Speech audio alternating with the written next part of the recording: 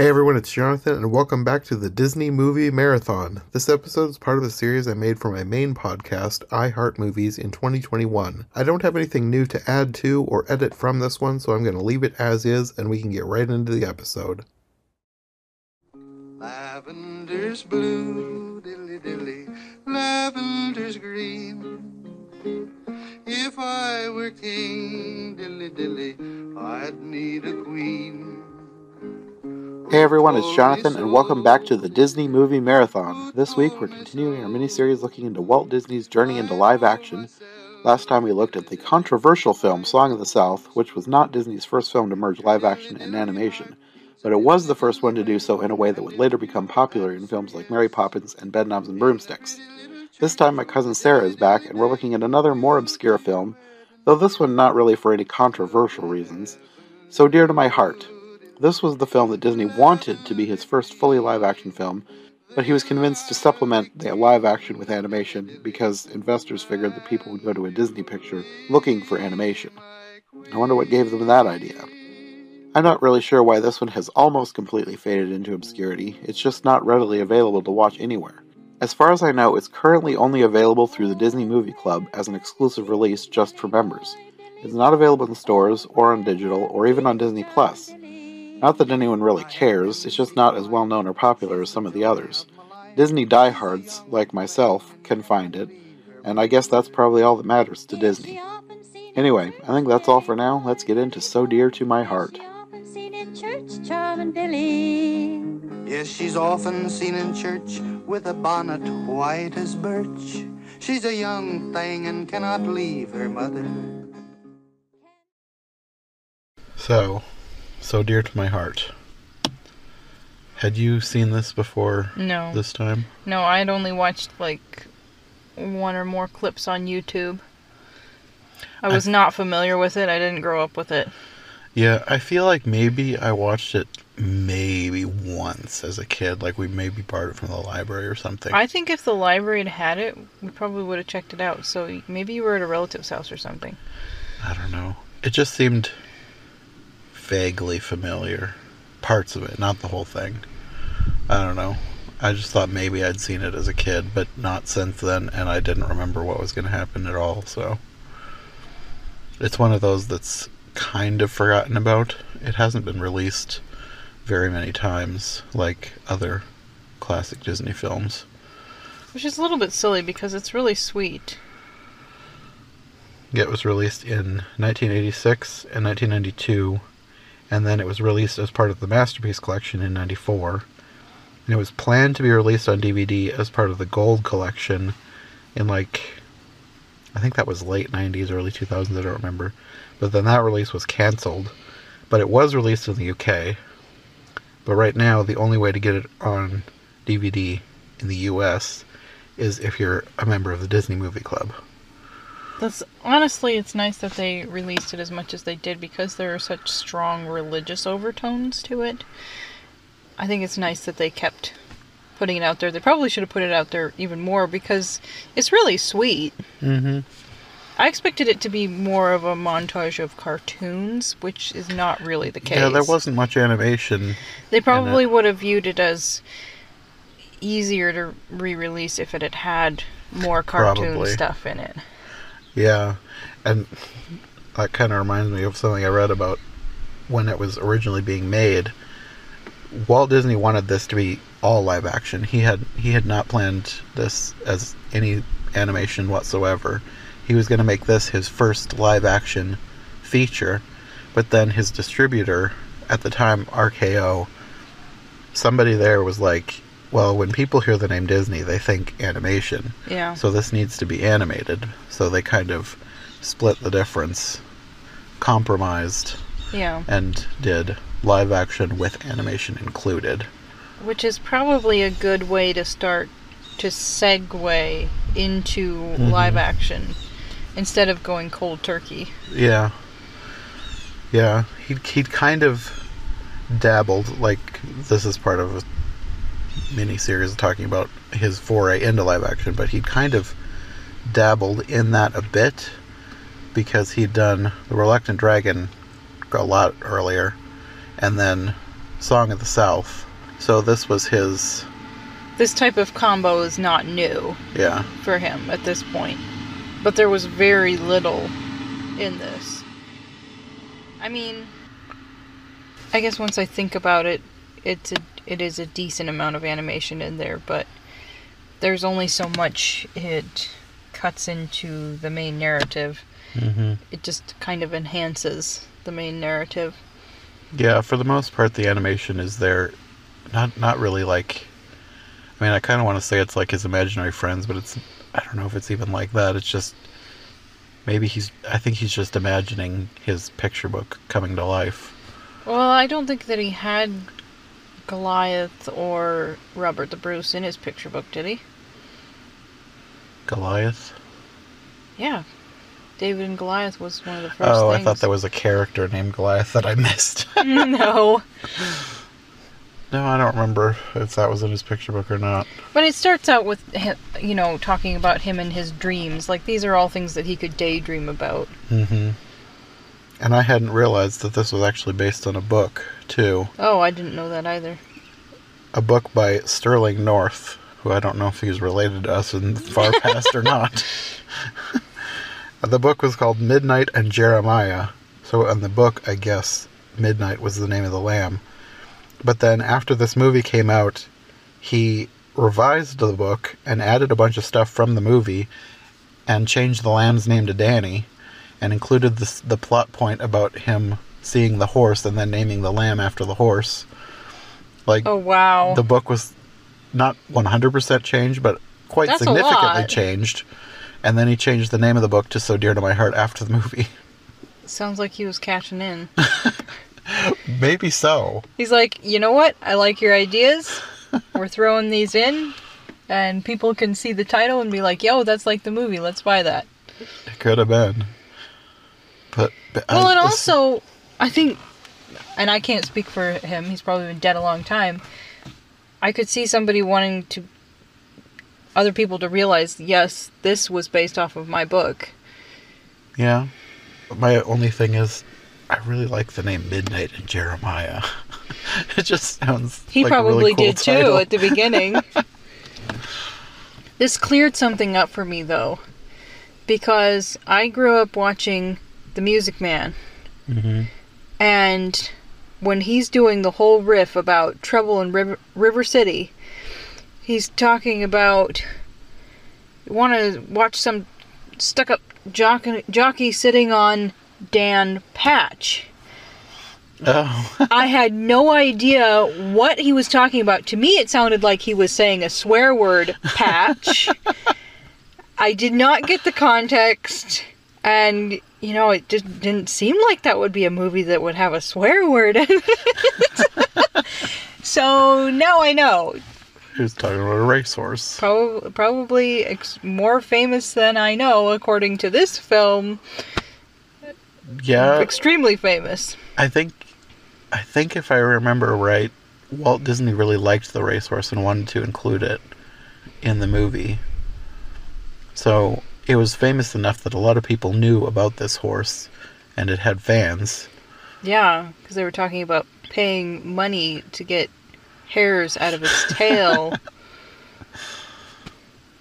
I thought it was funny that Tildy was shocked that they paid 50 cents. Which I guess probably was a lot of money back then. When you could buy more than one piece of candy for a penny. Oh, yeah, that's true. She could have had 50 whole candies. Probably more than 50 whole candies.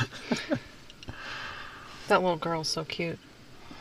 Yeah, that's Luana Patton. I don't know if you remember, but she was the little girl in that live-action part of, I think, Melody Time with the Pecos Bill segment, sitting around the campfire. Oh, a little Actually, bit older. both of the kids were. Yeah. Both Luana Patton and Bobby Driscoll were the two Okay. kids in that. I'd kind of forgotten about that one, and my mind was still on Song of the South. Oh. Because they're the kids on there, too. Was she in Song of the South, too? I knew Yeah, Bobby Driscoll absolutely. was. It had to okay. be her.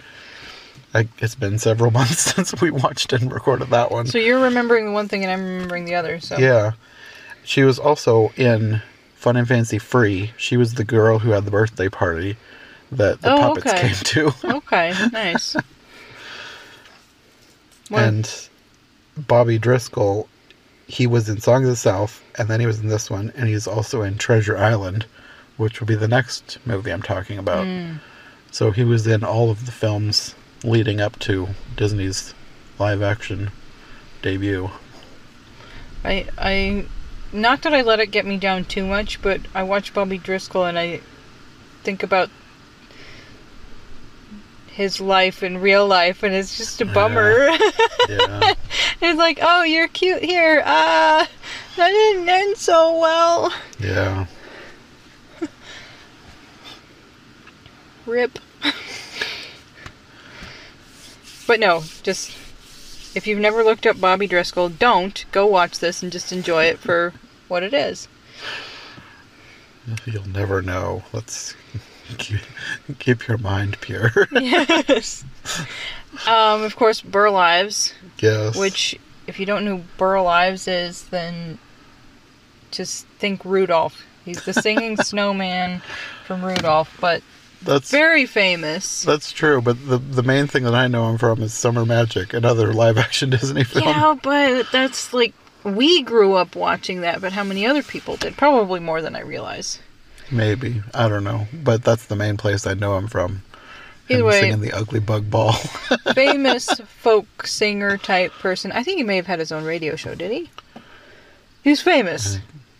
And one of the things that was different for me, I don't know if I've ever seen her in anything else, which she was probably in a lot of things and I don't realize it, but the mom from It's a Wonderful Life is Granny on here. Really? Uh-huh. She's the kind to help you find the answers, George. Were those movies that far apart? No. They weren't. They both came out in the second half of the 40s. Oh, wait. I think I'm thinking of the wrong person from It's a Wonderful Life. Okay. Jimmy Stewart's mom. Okay, I was thinking of his wife. No! Oh my goodness. Yeah, she's a real babe for a grandma. That's why I was So like, young. Is that far apart? She aged that much? They were both teenage brides. That's how the grandchildren are so young. Okay. Well, she's so young with with the grandson. That makes a lot more sense. No, she's sort of a vaguely 50s, 60s looking woman. And maybe I missed it. Did they ever say why the kids were living with her? What happened to Well, their it was parents? only him. Remember? It was like the little girl was the uncle's daughter. Oh. And Danny was the only one living with Grandma, so apparently that's right. So apparently a plague swept through the village. Okay. That's probably You're not right. the right thing to say during I this thought time. of them as siblings, but you're right. She was not living with them. He and the granny were alone. Oh in the wait, house. no. I Unless she had a I room tell we a never lie saw. because she talks about her mom making her dress for the fair. She did say that, and I was really confused. I was like, is she talking about something in the very way past? Because I was thinking of her being siblings with Jeremiah, and okay. Okay, so she does have a mother, but he doesn't. So No, it's his like, parents are gone. yeah. We just never met her mother. She's there, but we never met her. Which is why you have Granny out plowing the field, because it's just Granny. Okay. Yeah, that makes a whole lot more sense. Like, yeah, she's tough, but Okay, well, for the first half of the movie, I thought that Uncle Hiram lived with them too. And then somewhere in the second half of the movie, he made mention of going home or something. I was like, oh, wait, he doesn't live with them? They didn't explain the family dynamics very well. Your brain wanted to create family units where there were none. I guess so. But no, I liked that scene at the beginning with her plowing. I don't know why. I like old ladies doing things that old ladies don't normally do. Probably happened more than we realize. Probably. But, you know, she's obviously this person who's been through a lot, and she feels the need to be strong, be a little bit tough. Like, she's had to survive, but at the same time, she's really just a big softie. Yeah, my feelings toward her kind of went up and down throughout the film, and towards the end of the film, I thought I was going to start hating her. But then she turned around and, well, we'll get there, but yeah. Yeah, I mean, this is somebody who would have been born in probably within the historical context, because this is like 1902, 1903. She could have easily been born in the 1840s and had to survive in a pastoral setting. Like, she would have seen a lot of life and death. Her faith would have helped get her through everything, and she just had to learn to be tough. But in the end, she had so much. She's a really tender-hearted person. She had a lot of compassion for him, and she just wanted him to have his heart in the right place. Yeah, she kind of, it felt like she was a bit too pessimistic, and she needed to learn, maybe not pessimistic isn't the right word, I don't know, it felt like she was learning a lesson along with Jeremiah, but hers was to be a little bit more understanding by the end. Because I think we're jumping way ahead. It felt like she jumped to the wrong conclusion about his motives at one point, and then realized that she was wrong. Do we want to go through this scene by scene, or how are we doing this? We probably should, because we probably should just talk about what the movie's actually about, just in case somebody listening who doesn't know what it's about. Which is probably most of them. There's a little boy named Jeremiah who does not have a sister named Tildy. I guess she's probably his cousin. I thought they were siblings. Yeah, it's his uncle. Hiram and cousin Tildy, you said? Yes. Boy, we're paying so much attention during this film. I thought that they said, I couldn't tell exactly what they called her, and I don't think they even used her name at the beginning of the film. Like, halfway through the film, I was like, what is the little girl's name? And then I thought somebody said Tildy. I was like, would it be, did I hear that right? So I looked it up on Wikipedia. Yes, it's Tildy. So the film opens with a narrator who's apparently adult Jeremiah talking about his childhood. He's basically looking back on the good old days. Yeah. And there's really beautiful animation to go with this. It's walking you through the seasons, and it's like kind of like a scrapbook. So you have spring, you have fall, and they're singing about probably both the seasons and the seasons of life. I don't know. I think it's supposed to be Jeremiah's scrapbook, because he makes a scrapbook throughout the movie that comes to life. And so, as you start to watch this, you are stepping into another dimension. Unless you are already immersing yourself in vintage things currently, which I tend to do, but I've had a little break where I'm, listening to Persian folk music and stuff. And so to step back into the vintage world,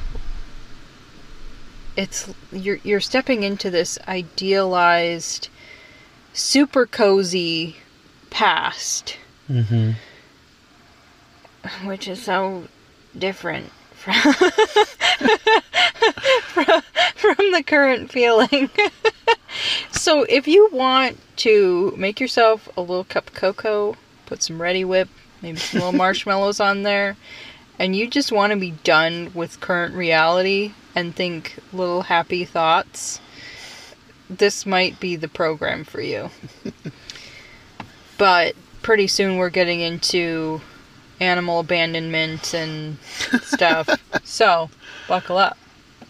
Yes, Jeremiah loves a racehorse named Dan Patch, which actually was a real racehorse. And it comes to visit his town. They just stopped for the horse to get some exercise, but then his uncle is a blacksmith. He fixes a nail on the shoe and then makes a ring out of the nail for Danny. Jeremiah. For Jeremiah. And then Jeremiah has the dream of having a racehorse, but he ends up replacing it with the dream of having a prize ram. Yes, their sheep have babies one night, and there's a black one, which Granny does not like black sheep. She doesn't like the wool, and at one point she says that they're wicked. Did she? Like something like that. I think she said. I think she said he had a wicked face. Yeah, and that might have been right before bringing in a nicely warmed bottle Yes. of milk. She kind of went back and forth. She would say something that sounded super mean, and then she'd do something that was like really nice.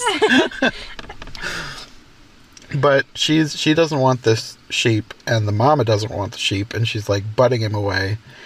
And I feel like this is the type of thinking towards animals that I've run into that I just have a really hard time stomaching, this idea of letting nature take its course, or being hands off, or not stepping into rescue when you could step into rescue.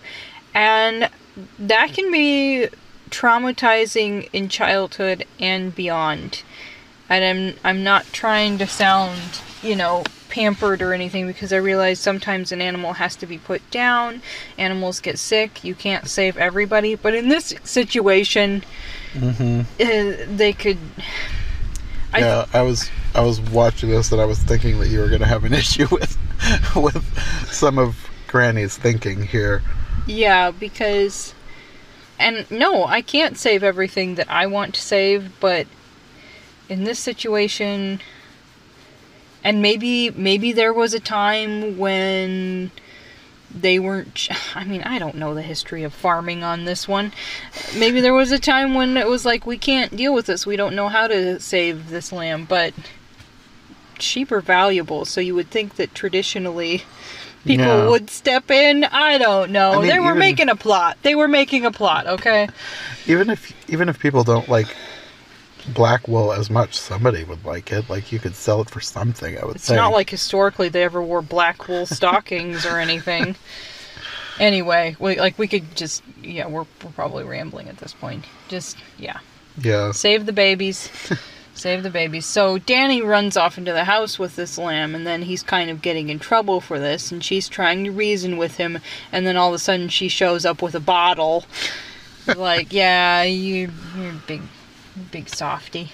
That was another thing with this. It's like, this was such a sanitized birthing. Like, oh, all of the Yes, lambs have been too. born, and they're so clean and mobile for the most part here. I was like, those are not newly fresh born lambs. It's like, yeah, okay, in studio we're gonna need some lambs. Have some lambs. They couldn't even like smear some gunk on their wall. That would be the modern day. If you've ever seen the new All Creatures Great and Small, then you're gonna get the pus and the goop and... Well, I was planning on watching that show at some point, but... Yeah, oh my goodness, that is a whole rabbit trail. The new All Creatures Great and Small, I was so shocked. I was expecting for there to be language for them. I mean, they have some, random Britishy type swears. Britishy swears. I won't say them. But anyway, they actually made the new All Creatures incredibly heartwarming. They added all sorts of historical, with the costuming and everything, detail. It's just incredibly sweet, and you get connected to these characters pretty quickly. Like, Dad and I don't know when this last happened, but we made a point. Like, All Creatures was coming on, and we were gonna be there. We were gonna watch it with our egg and toast on a Sunday night. And we have been looking forward to the next season coming out, which is not normal for me in television. So if you want something genuinely heartwarming and engaging to watch, highly recommend. Yeah, I should watch it, because I loved that show when I was a kid. The actual books had more language. Like, I tried to start reading All Creatures Great and Small, and apparently it does get better as you're reading it, but I'm like, okay, I'm kind of done here. I don't want to, it's being a little too historic, his literal life experiences were coming out in their earthiness. So yeah, anyway, back to So Dear to My Heart.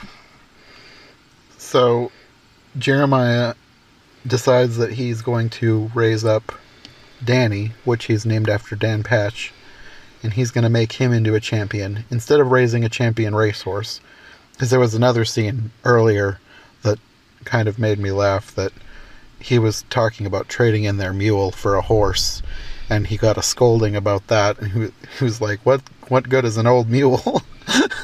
Reliable and hardworking. Of course, they Like need Granny. the mule to plow, so yeah, he got a scolding about that. I thought that was kind of funny. And this is where you get your first, well, I guess your second musical number, but your animated musical number. Yes.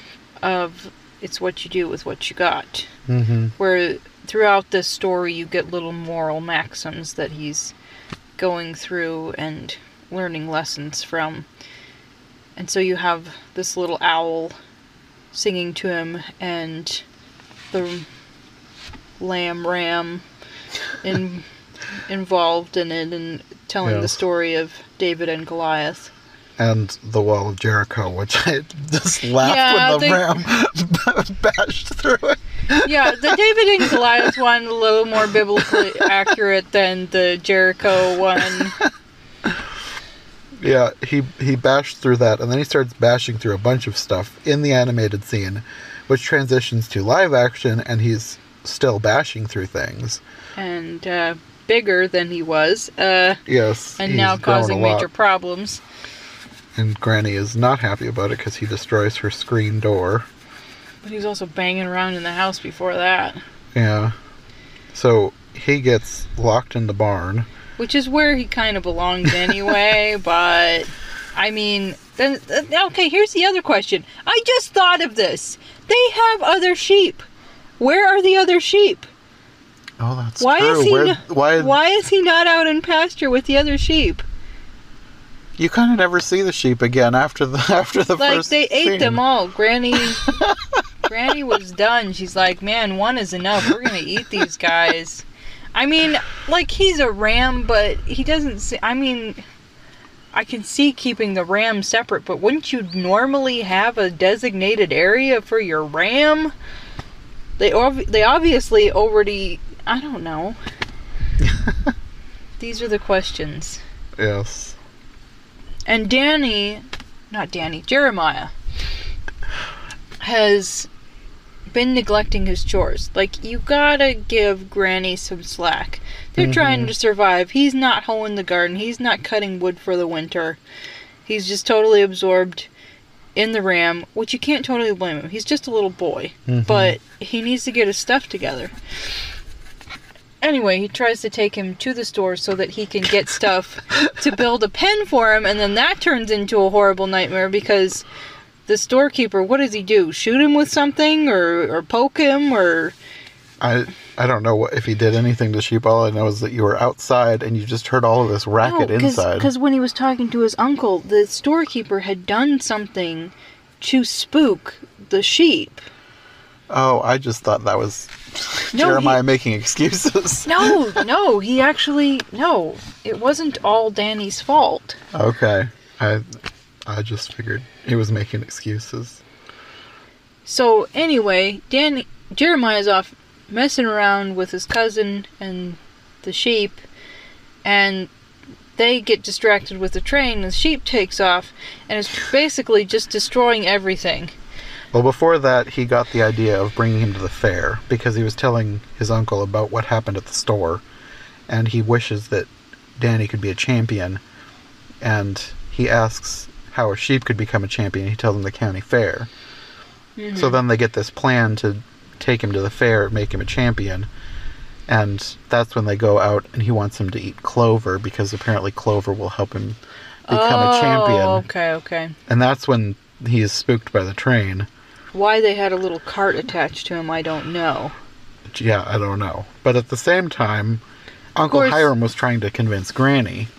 Of course, if I was a child and I had a ram and a small cart, maybe I would try and put the two together. Like, you Yeah, never know that what does kind seem of kind of- useful things you could put in that cart. Maybe yourself, you could get a little ride. You never know.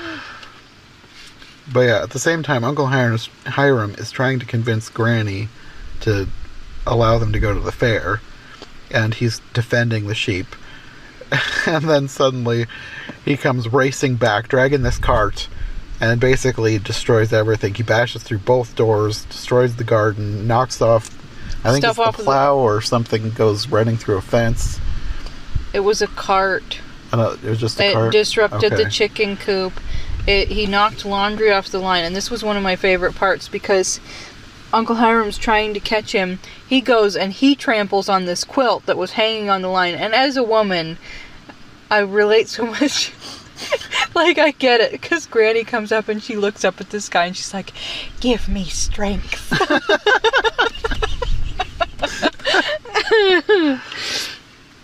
That segues into, well, Danny gets a hold of him in the garden, and Jeremiah. gets oh a my hold of goodness, Danny. I can't stop calling him I was Danny. doing the same thing in my head, too. Getting their names mixed around. I don't know why. Maybe Jeremiah just seems like a better name for a sheep, and Danny seems like a better name for a little boy. But Jeremiah realized that things had not gone well, and Granny's trying to talk to him while he's up in his room, quote unquote, about, you know, how it's a reasonable thing to be getting rid of the ram. And then she realizes that he's not actually... I think that happens later. No. So you remember, she's like, it's a reason. She never promised to keep him. And then she realizes that he's not in the house, and she goes and finds him sleeping in the barn with the ram, which is really cute. Yeah. And so she feels like she can't get rid of him, and then Uncle Hiram comes and builds a nice, strong outdoor enclosure for the ram. Yeah. And then they're still trying to convince her about the fair. I don't think that, actually, maybe they haven't even mentioned the fair to her at that No, point. Hiram's gonna try and weasel it in, which honestly, aside, I don't know, this is where it gets morally interesting. Like, really, you're not gonna go to the county fair? Like, oh, you don't... I don't know, people are different. I get her stance, because she felt like they couldn't afford to go to the fair, which is something that we wouldn't normally think of. But they obviously were just getting by, really. Mm-hmm. If you can't afford train fare Yeah. to go to a fair. But, I mean, and I get she didn't want to accept money from other people, and part of me was like, yeah, Granny, you go, girl, because she didn't want to, you know, take out any kind of a loan. Mm-hmm. She wanted to be able to pay for things up front, and if they couldn't do that, then she didn't want to do it. So what was morally questionable? I don't know, just the way she approached I mean, not necessarily morally questionable, just kind of weird. I don't know, not necessarily weird, just different. Are you talking about her not wanting to enter anything in the fair because she thought it would be like being too proud? Well, there were just all these layers of, like, she had a lot of opinions. She didn't want to take a loan. She felt they couldn't afford it. And I appreciate the fact that she, you know, I liked that she said, you know, that she made her quilts because they pleasure her. Mm-hmm. But it just felt like there was this odd disapproval, but then you find out it's probably more about the money rather than disapproval Yeah. of going. Then there's the thing of, we could pray for the money. We don't pray for cash money. It's like, really? Really? Because later on you made kind of a weird prayer there, Granny. You were basically bargaining with God later on, but yet you're not going to pray for cash money. I think at that point she was probably just making excuses. People pray for all kinds of stuff, and money helps you survive, so... I did like, though, that after all this, he kind of, Uncle Hiram kind of insinuates that she doesn't want to go because she's too old. Yeah. And then she says, Oh my goodness, that live made to me dance laugh. on your grave. They're telling her that, you know, old people should sit by the fire and toast their shins or something. But no, that whole random thing about, I'll live to dance on your grave was, like, these days that would sound really harsh, but I don't think it was meant to be harsh. So yeah, at this point they're not going because they don't have money, and he goes back to his scrapbook, and then the owl and lamb come back to life and sing stick-to-itivity, and basically telling him that he needs to not give up on trying to go to the fair. Is this the one with Robert the Bruce? Yes. Yeah, okay. You want an interesting trip. You didn't know you were going to watch this cartoon and see a spider in a kilt with a red beard. I also liked that they had him doing Scottish dancing on the sword. It was kind of weird because at the beginning of the song I was thinking the song is a bit weird nowadays because, I mean, people have learned more about... It starts out singing about Christopher Columbus, and, like, people have learned more about Christopher Columbus as a person. So we wouldn't have a song about him being a brave I'd already explorer. forgotten about Christopher Columbus in this. I liked the clouds that were blowing. Yeah, the animation in that You want scene to know was great. I something liked terrible? the dragon. You want to know something terrible? The whole concept of him going around the world to prove that it was round, I'd basically forgotten about that because I'm so focused on other things concerning Christopher Columbus at this point. It's like I need to go back in and read the history and be partly fascinated and probably partly horrified. I was just going to say, if you don't want to read about Bobby Driscoll, you shouldn't read about Christopher Columbus. I already know probably... I mean, yeah, I already know enough to be like, okay. But anyways, with this song, I was already thinking it was weird because today you wouldn't have a song praising Christopher Columbus.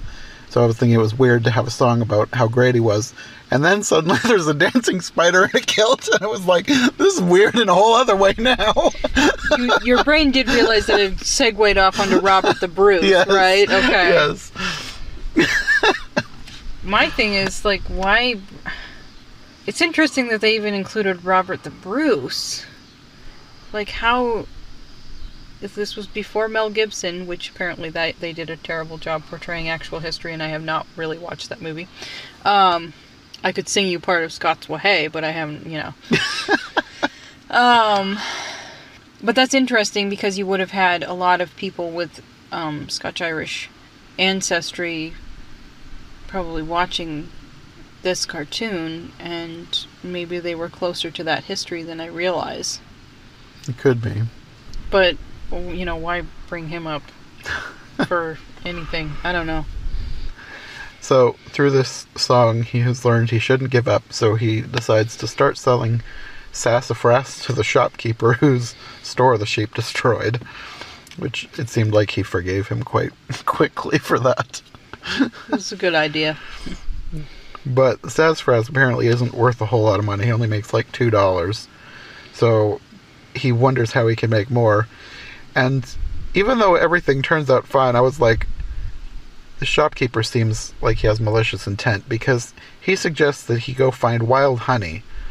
I'm like, why would you send a 7-year-old, I don't know how old he is, but I'm assuming like 7. Why would you send a 7-year-old to get honey from wild bees? This could end in disaster. It was 1902. The guy had no parental supervision. You know, I don't know that he was suggesting that he try to gather it, just try to find it. You know, because when he does get it, his uncle helps him. Yeah, that's true. I don't know, I just thought it was weird that his suggestion was to follow a bee. And I don't know that he really expected him to actually find it. I don't think he did, because he had that discussion with somebody about... I liked that discussion. Like, you don't care how you waste that boy's time to... What's time to a boy? Yeah. So maybe it wasn't malicious. It may have been like, hey, if you can go find this for me, great. Otherwise... leave me alone. Maybe. Get him out of his hair. Maybe. I mean, my dad offered me money if I drank all of the juice out of a pickle jar. Or was it money? Maybe he just dared me to. I think he offered me money if I could spell supercalifragilisticexpialidocious, and I was too young to even be attempting that, so that's a rip-off. Love you, Dad, but that's a rip-off. Did you attempt to drink the juice? I attempted to spell supercalifragilistic. I think maybe I was willing to drink the juice, and then maybe he backed out of that. I don't know. Either that my mother did. I don't know. So, he and his cousin go out searching for honey. They follow a bee to a swamp. Which, do bees live in a swamp? I thought that was kind of weird, but maybe bees live in a swamp and I just never heard about that. I mean, not all. I don't know. I could see it sometimes. I don't think that that's like, oh, natural habitat looking for a swamp. It would be more like natural habitat looking for a hollow tree, which could occur in a swamp. Maybe. It just And really, seemed weird when they found it in a swamp. when they did find it, it seemed like it was more of in a little less swampy area. It's just that they happened to go through some of the nasty stuff. I don't know. But yeah, they find honey. He gets his uncle, and they take it back to the store and earn $22, which I'm assuming is a lot of money because they were really excited about it. If I was his age and I got $22... That's true. Even if it wasn't as worth... Even if it was $19.99 or whatever, and I got $22, that would be a sweet load of cash to me. Yeah. And I thought it was kind of funny that they're talking about taking Danny to the fair, and there's this bully kid outside and says the only prize he's going to earn is a booby prize. And he comes back with, I'm taking my sheep, not you. Like, that's pretty sharp in the burn department. And then he, pushes him, no adults intervene, and Jeremiah... Yeah, that's true. I thought that was strange. They get into a brawl, and it's like the adults are just kind of watching. I mean, maybe it started back then. Because we've had an uncomfortable phase in our history of adults not intervening with fights when they should have. And now they're finally learning, hey, maybe that was a bad idea and we should act... Anyway, that's a whole nother topic. Either way, they were totally on his side. That was so bad, though, because he pushed the other kid into the tub of honey, and then the storekeeper picks up the other kid and is brushing off the honey and says, don't worry, folks, I'll send this one to the city. I thought that's what he said, and I couldn't quite understand. I was like, did he just... What was... Basically, the honey that the kid fell into is not going to be sold to you. It'll be sold to unsuspecting citizens elsewhere. So, he and his uncle get home from town, but now Tildy's lost. I think Granny said that Danny pulled her away in the wagon. Like, No. She had shown up and I think was trying to feed Danny clover, and when she opened the gate, Danny got away. Oh, I thought, for some reason, I remembered the wagon from before. I thought that she had, gotten into the wagon and been pulled away. No, she wasn't. She was trying to be helpful, and that was part of why Granny was so upset, because Danny was mad at her. Like, why was she messing around with... Like, Jeremiah was mad at her. Why was she messing around with Danny? And instead of being like, oh no, where is my cousin? Where is the sheep? He was... and he's a kid, but it wasn't a nice response. I can understand the response, but it wasn't nice, which was part of why Granny was upset with him. So Danny is lost. Tildy eventually does come back, and Jeremiah goes after Danny. They can't find him, and I thought it was kind of funny that they had to have an obligatory child lost in the rain scene. Here's what gets me. Okay, Granny says he can take care of himself. So fast forward to, it's past 9 o'clock at night. It's pitch black and pouring, and she's looking at the clock like, oh, I guess maybe I better do something. Like, really? Where were you 2-3 hours ago? Did you not see the storm clouds? Like, I've never been a parent, but really? Yeah, this is the part. This is a little too hands off. Yeah, this is the part where I started disliking Granny.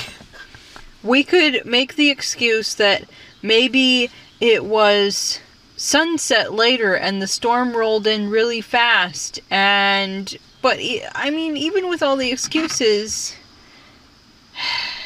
like, what about dinner?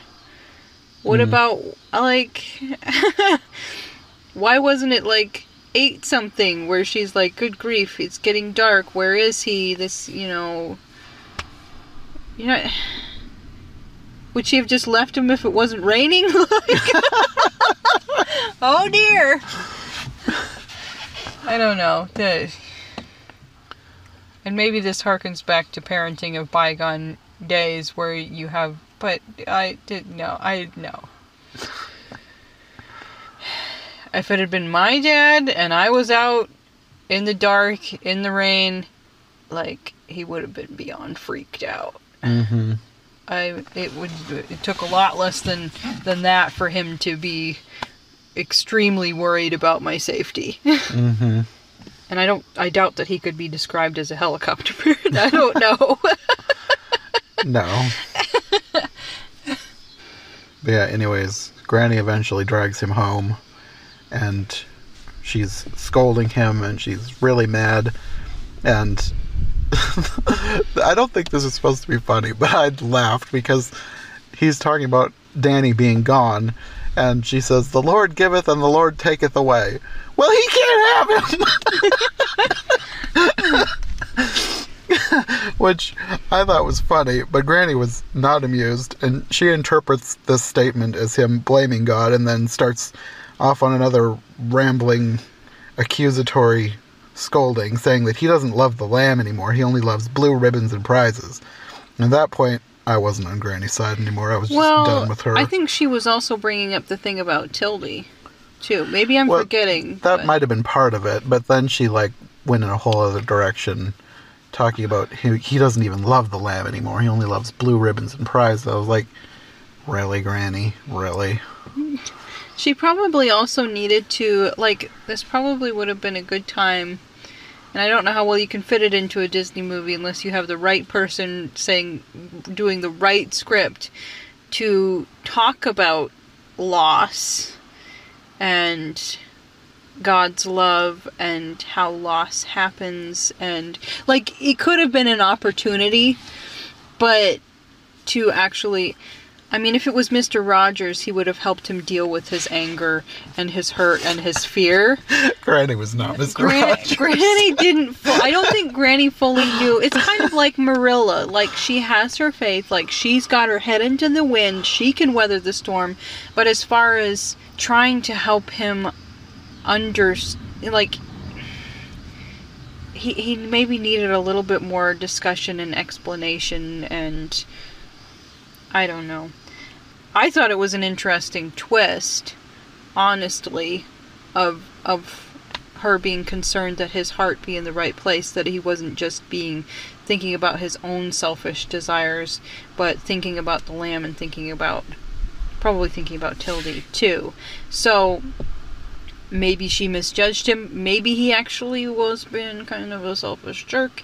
Either way, the conversation probably could have gone better. But I'm forgiving Granny some slack here. I do later on. At this point, I didn't realize where they were going with the story. So, the next day, Danny goes out and Jeremiah goes out. The next day, Jeremiah goes out and finds Danny, and 3 out of 4 people are happy because Granny's still disturbed. She thinks that Jeremiah has the wrong attitude, and she's basically resigned herself, if you want to go to the fair, whatever. But it's not like she's, super angry. She's just, quietly upset. Yeah. And then Jeremiah and Tildy are taking the ram to the barn, and Tildy's talking about the fair, and then she comes back crying, saying that they aren't going to the fair, that Jeremiah isn't going to the fair. She said that Jeremiah told her that they're not going to the fair, but he won't tell her why. But Granny knows why. And this is where I started having a little more sympathy for her, because I think she realizes that maybe she spoke too soon or said something that wasn't... I don't know what she's realizing, but she's realizing that yesterday went badly, and now she needs to fix it, because she goes out to talk to Jeremiah, and he says that he promised God that if he found Danny, he wouldn't take him to the fair, because she had said that his heart is in the wrong place. He cares too much about winning a prize. Yeah. So he's decided he's not going to take him to the fair because he prayed to get him back, and he did. Bargaining with God. Turns out she's been bargaining with God, too. Well, she says that she promised God that if he found Danny, that they would go to the fair. And since she'd known him longer, it'd probably be okay if they kept her promise. Yes. Like, this scene was actually really cute and sweet. Yeah, I guess I forgave her after that because I really liked that scene. So then he leaves, and she says something like asking God for forgiveness, saying, well, I meant to ask you before. I had it in the back of my mind. Oh, so she hadn't actually prayed No. that? Oh, dear. So then you get another animated scene with the animated characters singing a song about the fair. And then County fair, wasn't yes, it? the county fair. And then goes back to live action, and Granny's helping Jeremiah get Danny ready. And she's warning him that he needs to keep his head up, and even if he loses, he needs to walk out of there like a Kincaid or something like that, because she doesn't think he's going to win. And she does hope that he wins. she but hopes that he will, but she's more realistic. I think she doesn't want him to end up in an angry sobbing puddle or something, you know? Yes. So I can get behind her ideas there. And he goes into the ring. The judges are talking to him about Danny, and he doesn't know the answers to their questions because they're asking about his Pedigree. lineage. And they think it's hilarious that he doesn't know who the father is. And then Danny headbutts one of the judges. The judge was fond of him. Yeah, he still liked it.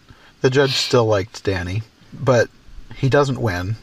And Jeremiah takes Granny's advice. He's walking away with his head held high, but then the judge stops him and says that they're going to award him like a special prize of merit or something like that. Something they haven't given anyone in 4 years. Which they loop back to the first song, because the judge is saying it's what you do with what you got. Yeah. And he's talking about the fleece quality and the care that they've given him and everything. Mm-hmm. So they give him this giant ribbon. Which is cooler looking than the blue ribbon. Yeah, I was thinking this special prize looks a lot better than even just the blue ribbon. Which I guess that's the point. If they haven't given it away for 4 years, then they might as well make it look really fancy. And then they all go home, and the whole town is waiting for them at the train station, which I thought was kind of... It's a quiet town. Yeah. And then he is now the pride of the village. Yes, because the shopkeeper throws them a party. He has pop and watermelon. Yes. And he says that Danny's allowed to come too. Yeah, that it's his party. Even after he wrecked his store. All was forgiven. Yes. He had brought honor to the community. And that's the end. Who's spatting her bean curd? I was thinking of Mulan too.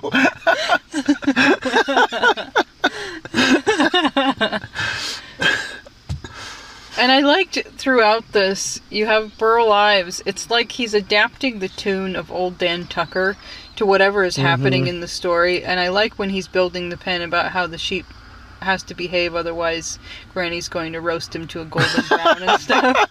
That was a good line. So no, it's cute. It's a good look back at how they would have viewed and taught morality, I think. And not necessarily for everybody and all peoples and everything, but if you were to read something like Mark Twain, I think you're going to get a little bit more of that flavor of trying to raise the kids up right. And I don't know, it's just a sweet country story. There are probably going to be things that people like and don't like, but it's worth watching. I think if you wanted a cozy program that doesn't get too intense in the things going horribly wrong department. That's true. I was expecting a little bit more trauma in the scene where you know, in real life, Tildy could have died in the swamp. The lamb could have been rent in pieces by wild animals if it didn't die of starvation in its infancy. So the fact that Danny walked away with the prize and everybody's smiling and happy and eating watermelon is, it turned out okay. Yeah, so make your cup of hot chocolate and dust off this oldie. So I actually would recommend watching this one if you want something cozy to watch. Yeah, it was cute. I was going to say it's like those old Walt Disney films we grew up with, but I mean, it is an old Walt Disney film, and we could have grown up with it if we'd had access to it. Mm-hmm. So, yeah, it's kind of just a nostalgic film. But it's almost better to watch it as adults, because as a child, I don't know how much I would have understood what was going on. Honestly, so...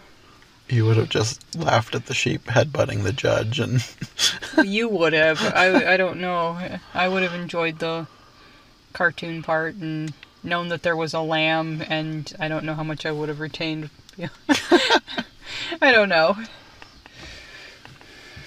Anyway, I guess that's about all we have to say about So Dear to My Heart.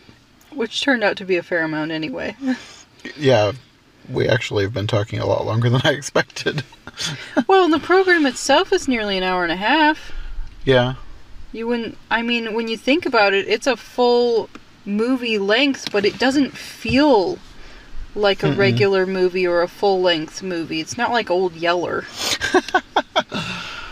Oh. And thankfully it's not like Old Yeller. Yeah. I haven't thought of Old Yeller in a long time. I loved that movie as a kid. I don't know why. Really? I loved it. I watched it a lot. I watched it like once, and it made an impression, and that's okay. I suppose I'll get there someday. Whether or not you join me for it, I guess, remains to be seen. It would probably be a little too relatable to real life, but that's its own ramble. I kind of like the speech that he gives to him at the end about how he basically played the part of a man, and anyway, maybe I wouldn't like it now, I don't know. Anyway, I guess that's all for this episode. We'll see you when we see you another time. Bye. Bye.